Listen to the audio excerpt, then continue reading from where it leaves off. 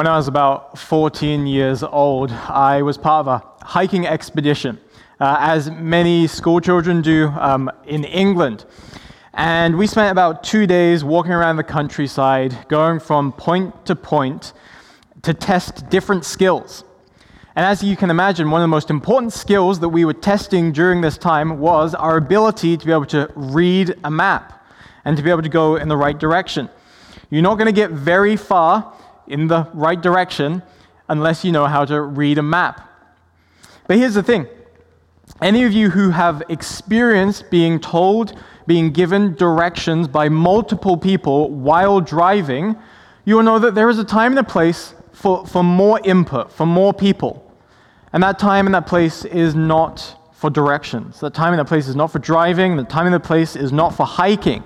That's the time where you only want one person giving you directions. And so our group would take it in turns with the map, and we would faithfully follow whoever was leading us, guiding us at that time. But another thing that you may know is that not everyone is as equally gifted with the skill of map reading and just naturally knowing directions. And so we had varying levels of competency. And you would expect that since we were already in the countryside, we were already taking the scenic route. But turns out there was an even more scenic route that we could have taken, and that we did take, and that one of my friends decided to take us on for a while. So we spent about 4 hours taking a detour on what felt to me like a very long hike as it was. The main theme of the passage that we're looking at this morning is following. More specifically than that, it's beginning to follow Jesus.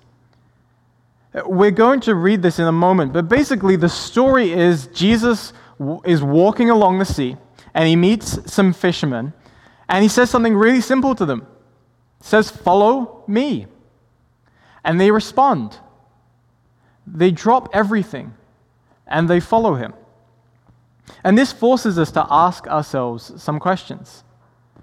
Like, who or what are we currently following? Are we following someone who can read a map correctly? Or are they going to take us on the scenic route? Are they misleading us? And how will we respond to Jesus' call to follow him? And what does it even mean to follow Jesus anyway? These are some of the questions that we're going to be looking at this morning. So why don't you go ahead and open up your Bible to Matthew chapter 4, and we will read verses 18 to 22 together. It's a short passage this morning.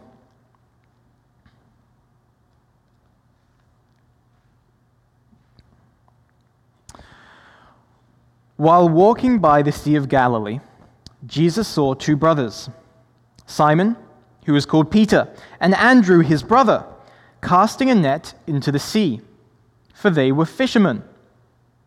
And he said to them, "Follow me, and I will make you fishers of people." Immediately they left their nets and followed him. And going on from there, he saw two other brothers, James the son of Zebedee and John his brother, in the boat with Zebedee their father, mending their nets, and he called them. Immediately they left the boat and their father and followed him. Lord Jesus, we thank you for your word. We thank you that you speak to us through this. We ask that we would engage our hearts and our minds, and that we would hear and respond to what you are telling us this morning. In your name, amen. Over the next few weeks, we're going to start looking at one of the greatest sections of Matthew's Gospel, the Sermon on the Mount. It's this beautiful set of teachings that Jesus gives to his disciples about what it means to follow him. What kind of life that looks like. But here, just before the Sermon on the Mount, we have another section on what it means to follow Jesus. What does it mean to begin to follow Jesus? And this is in some ways even more foundational than the Sermon on the Mount. And there's at least 3 main points to this passage that we're looking at. The first point is that following Jesus means that we follow Jesus. I know what you're thinking. Simon, you really didn't get much sleep last night. And that's true, but I wrote this before then. Following Jesus means to follow Jesus. Sounds a bit redundant, but here's the point. Here's the emphasis that I want to make. It's on that last word, Jesus. Jesus doesn't just say, follow. He says, follow me. Follow Jesus. Which begs the question, who is this guy? Why should we follow Jesus? Who is he? How is he different from other people? What is he offering us that other people can't offer us? And even in the first 4 chapters of Matthew, which is 28 chapters long, we see this remarkable portrait painted of Jesus, of who he is and why he is worthy of being followed. Chapter 1, Jesus is introduced as the Messiah, God's anointed one, who has been anointed for a special purpose. He's the son of David, the long-awaited King of Kings. He's even more than that. He's Emmanuel, God with us, the eternal and infinite Son of God in the form of a finite human being. And to prove all of this, the way that he is born is in the most unique way in all of human history, from a virgin. Even before Jesus can walk, even before he can talk, it's demonstrated that this is a unique individual. Chapter 2, while he's still a child, men from the east, from distant lands, travel all the way to come and see him, to bow down to him, and to worship him. Chapter 3, Jesus' own relative, John the Baptist, recognizes how special he is. He isn't even worthy to carry Jesus' sandals. And then God himself breaks open the heavens and declares, "This is my beloved Son, with whom I am well pleased." Chapter 4, just before our passage, Jesus proves that he is unlike anyone else as he resists the temptation of the devil. All of us have failed in some way, in many ways, whether we have lied, whether we've been mean, whether we've gossiped, whether we've been selfish, but not Jesus. Jesus is not like other people. That's been made pretty clear so far. Jesus is not like other people. This passage isn't just about the idea of following something, but following a very specific person. A unique man with a unique message and a unique power. And that man is Jesus. There are a lot of people in the world that want to be followed. There's journalists, there's authors, and there's politicians. If you spend any time on social media, you will know and have experienced that it is filled with people trying to gain followers, influencers trying to build a group of faithful disciples. And it's been that way all throughout history. But Jesus has a unique resume. He isn't just one among many. This isn't just about following something, anything, so that we feel like we have a purpose in life. It actually matters who or what we follow. Do they deserve it? Can they live up to our expectations? Are they reliable? And the answer is yes to every single one of those for Jesus. The second point is that following Jesus means becoming fishers of people. the first words that come out of Jesus' mouth are pretty simple. Follow me. 2 words in English. This next phrase is a bit stranger. Follow me, and I will make you fishers of people. Now, I may not be an expert on fishing. By any means. Thanks, Emily, for laughing. I'm not an expert on fishing by any means. But if there's one thing I know about fishing, it's this, which is that when you cast in the line and you pull the fish out, pull it out of the water, it dies. That's kind of fundamental to fishing. The fish dies. So the question is, what exactly is Jesus talking about here? Because it doesn't sound exactly, like hopeful, I guess. So what's Jesus talking about? And here's what I think is going on. Jesus is using some of that classic Jesus irony here. Jesus loves to use teaching in a way that shows how his kingdom is the world flipped upside down. He says that those who are high and mighty will be brought low, and those who are lowly will be raised up. He says that the rich will become poor, and the poor are rich.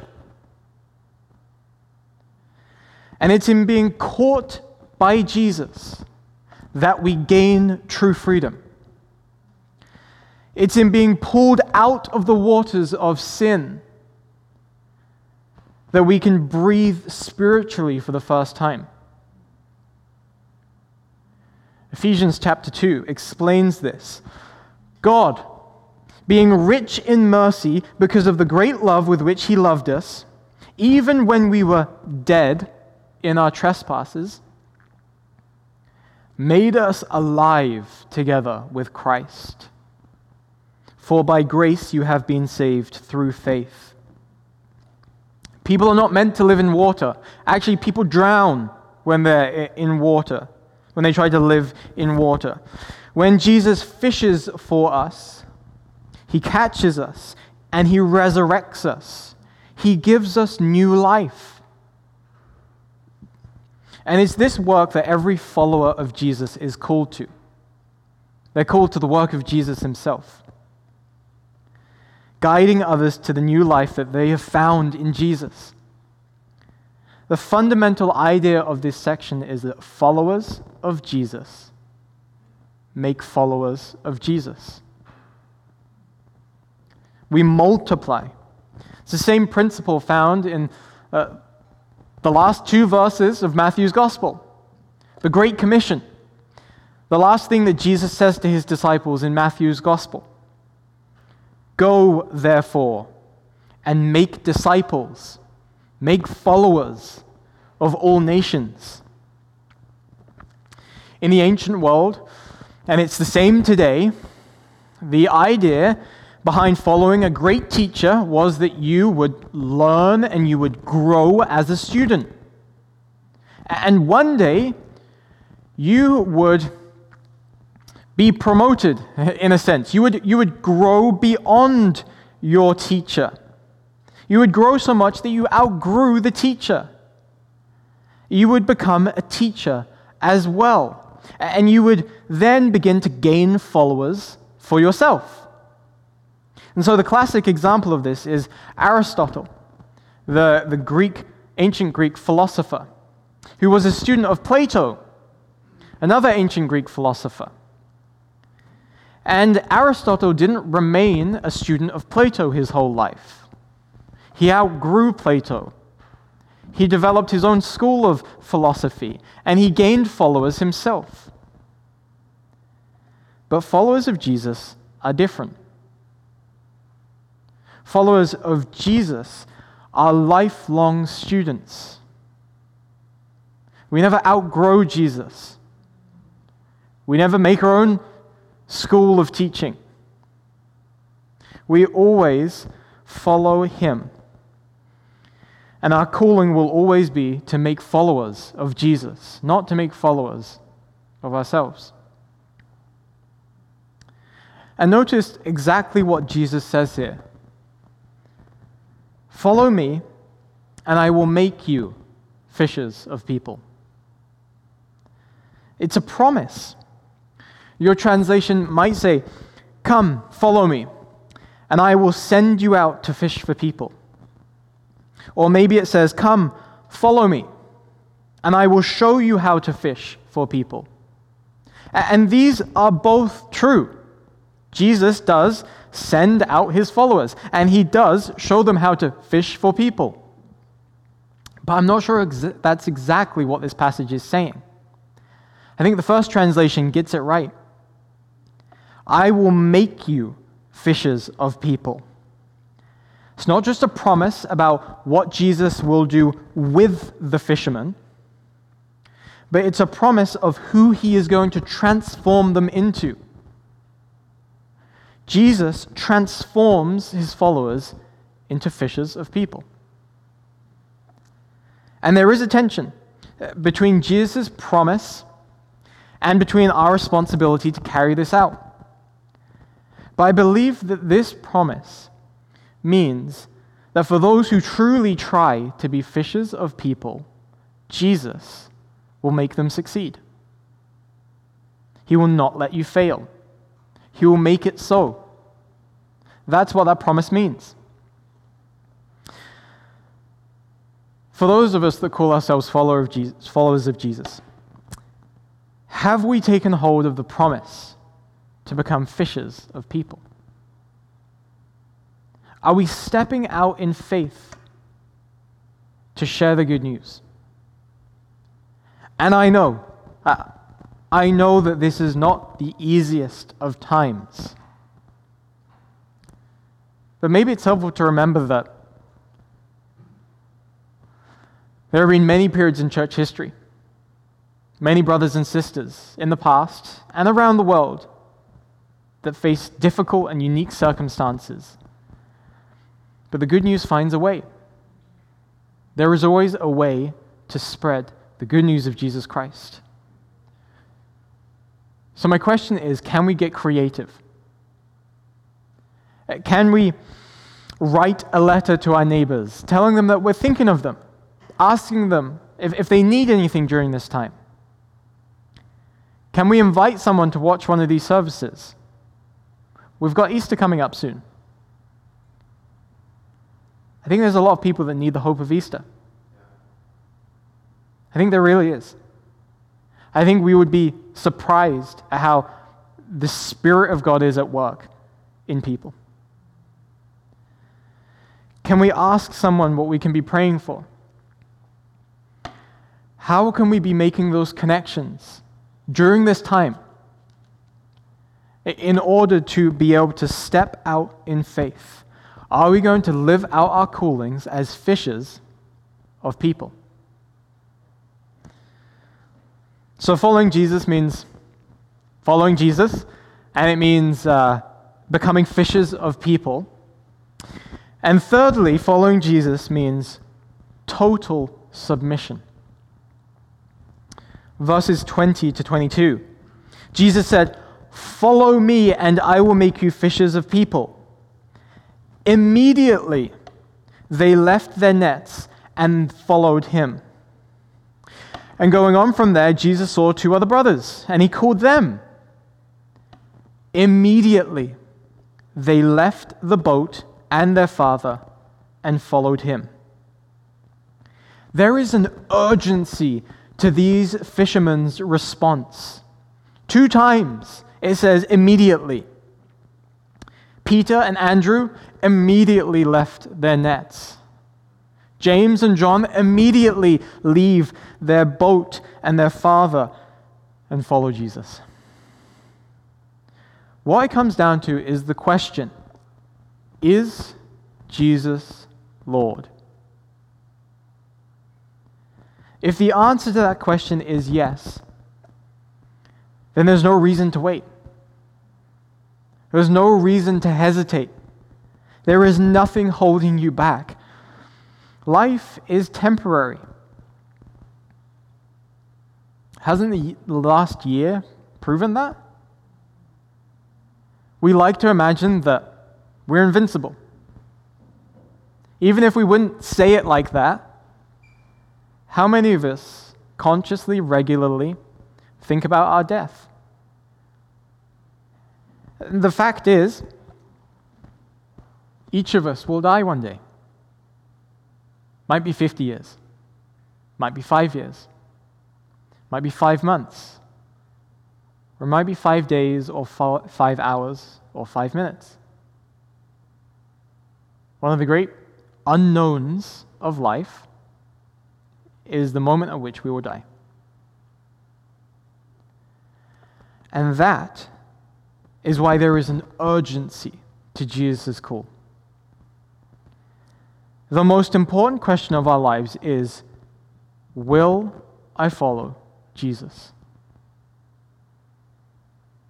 That is the most important decision of your life. It can't be put off, and we can't endlessly consider his invitation, because time will run out. Right now and right here, will you follow Jesus? That is what Jesus is saying to you this morning. Will you drop everything? Will you faithfully follow me? I'm here now. In addition to the urgency of the fisherman's response, there is a totality to their response. They leave their nets, they leave their boats, they even leave their dad. The idea isn't that they were going for a little walk and they'd be back later in the afternoon. This act is symbolic of their entire lives. Their entire lives were now dedicated to Jesus, to following him. Literally, they followed Jesus around. And symbolically, he would become first in their lives. Following Jesus always means that something has to be left behind. There are some things that are mutually exclusive. If I want to travel to New York, it means that I need to leave BC behind. If I want to become a prosecutor, it means I can't be a defense attorney. If we truly follow Jesus, it means we need to leave behind our sin and our ambition, our selfishness, and control over our own lives. John Stott, who was a great British pastor, said that Jesus never concealed the fact that being his follower included a demand as well as an offer. Indeed, the demand was as total as the offer was free. If he offered people his salvation, he also demanded their submission. There's a story in the Old Testament about a woman named Naomi. And Naomi had a husband and 2 sons.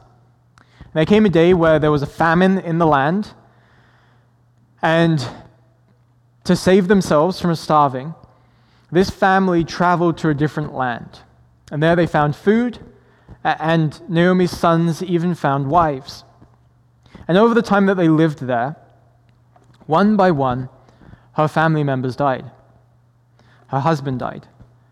And then her eldest son died. And then her youngest son died. And finally, all that was left was Naomi and her 2 daughters-in-law.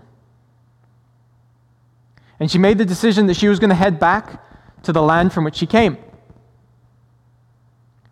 And when she made that decision, she said to her daughters-in-law, "You guys can go home. Your husbands, my sons, have passed away. There's nothing left for you here. Go back to your own families, and I'll go back to my people."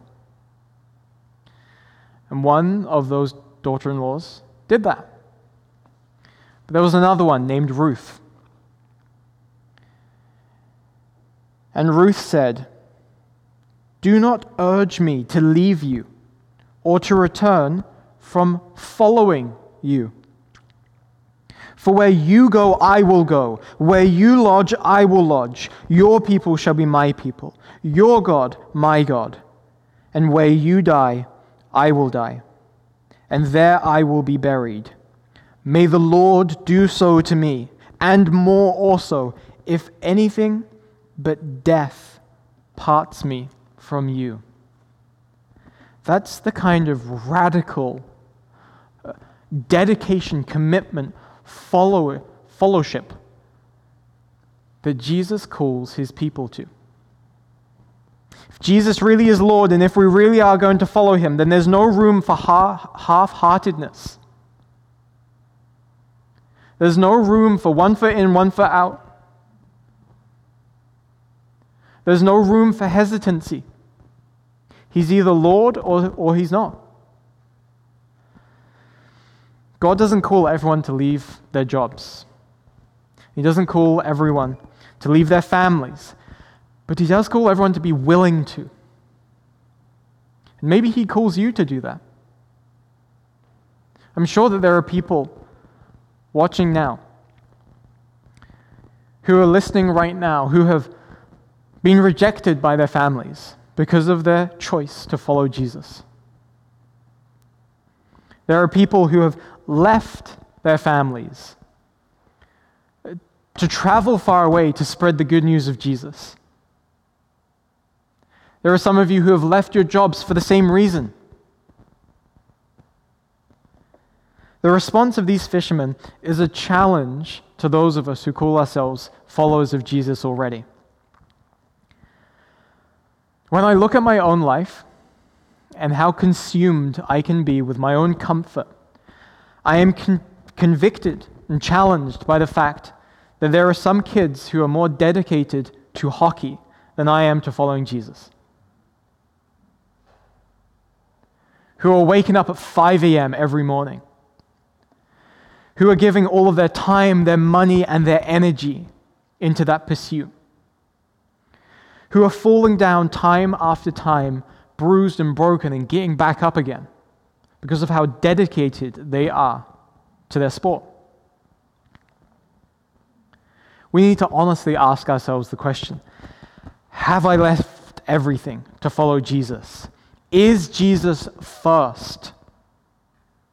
Not marginally even, but is he on a whole different level than everything else? Is Jesus supreme over everything in my life?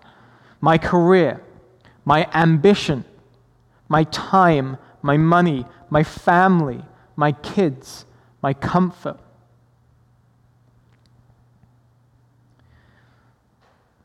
Even these dedicated fishermen who left everything to follow Jesus had times where they realized their lack of commitment to Jesus. Every single one of them deserted Jesus in his hour of need. But what set them apart was their growth. They made a commitment. That day they left their nets on the ground, their nets were left for good. But they also rededicated their commitment to Jesus. They grew in their commitment to Jesus. And that is what we are called to as well. What am I clinging on to? Is there some net that I haven't left yet? Still just holding on to, just in case.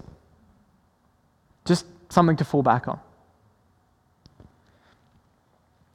Finally, there's one more foundational truth to this whole passage that underlies this whole situation, which is that Jesus is the one who initiated this entire situation.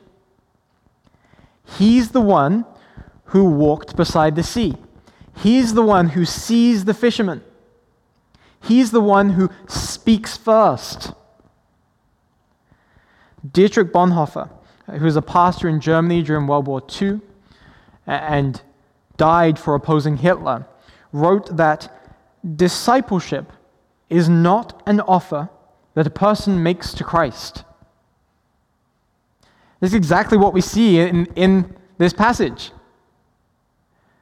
The offer doesn't come from the fisherman. The offer comes from Jesus. He's the one who initiates this entire thing. The fishermen don't seek out Jesus, he seeks out them. In the ancient world, it was usual for students to pursue a teacher. And it's the same nowadays. Whether you are training to be an electrician or pursuing a PhD, you are the one who seeks out a supervisor. You seek out a teacher to learn from, to be trained by. And yet here, Jesus, the Lord of Lords and the King of Kings, the Son of God, Emmanuel, God with us, he is the one that seeks out these fishermen. And he seeks out you. He seeks out each of us. The same invitation that was given to Peter and to Andrew, to James and to John is given to us. Follow me, and I will make you fishers of people. Today, this morning, Jesus is calling you. Will you follow him? Maybe someone invited you to watch this morning. Maybe you just stumbled across this. Maybe you've been watching this for a while or been attending for a while, but you haven't made a decision. You need to know this. Jesus is reaching out to you and he is calling to you. He doesn't promise you that this is going to be easy. He doesn't promise that all your questions are suddenly going to go away. But he does promise you that it is worth it. That he is worth it. Let's pray. Lord Jesus, how gracious are you that you seek us out. We look at the religions of the world, and the message is we must seek God. We must seek the gods. We must seek enlightenment. But the message, the good news of you, Jesus, is just the opposite. You've already sought us. You've already invited us to follow you. You've already reached out your hand. And what other way would there be, Lord? We are sinful. You know our brokenness. You know how we have failed in so many different ways. You know better than we know ourselves. But you have not failed. You have not sinned. You are sinless. You offer us forgiveness. May we have faith. May we believe who you are, that you said you are. May we follow you with our whole heart. Not look to the left, not to look to the right, not look behind us. Follow you, eyes fixed on you each day of our lives. We thank you for this gift, Lord, the gift of following you. In your name, amen.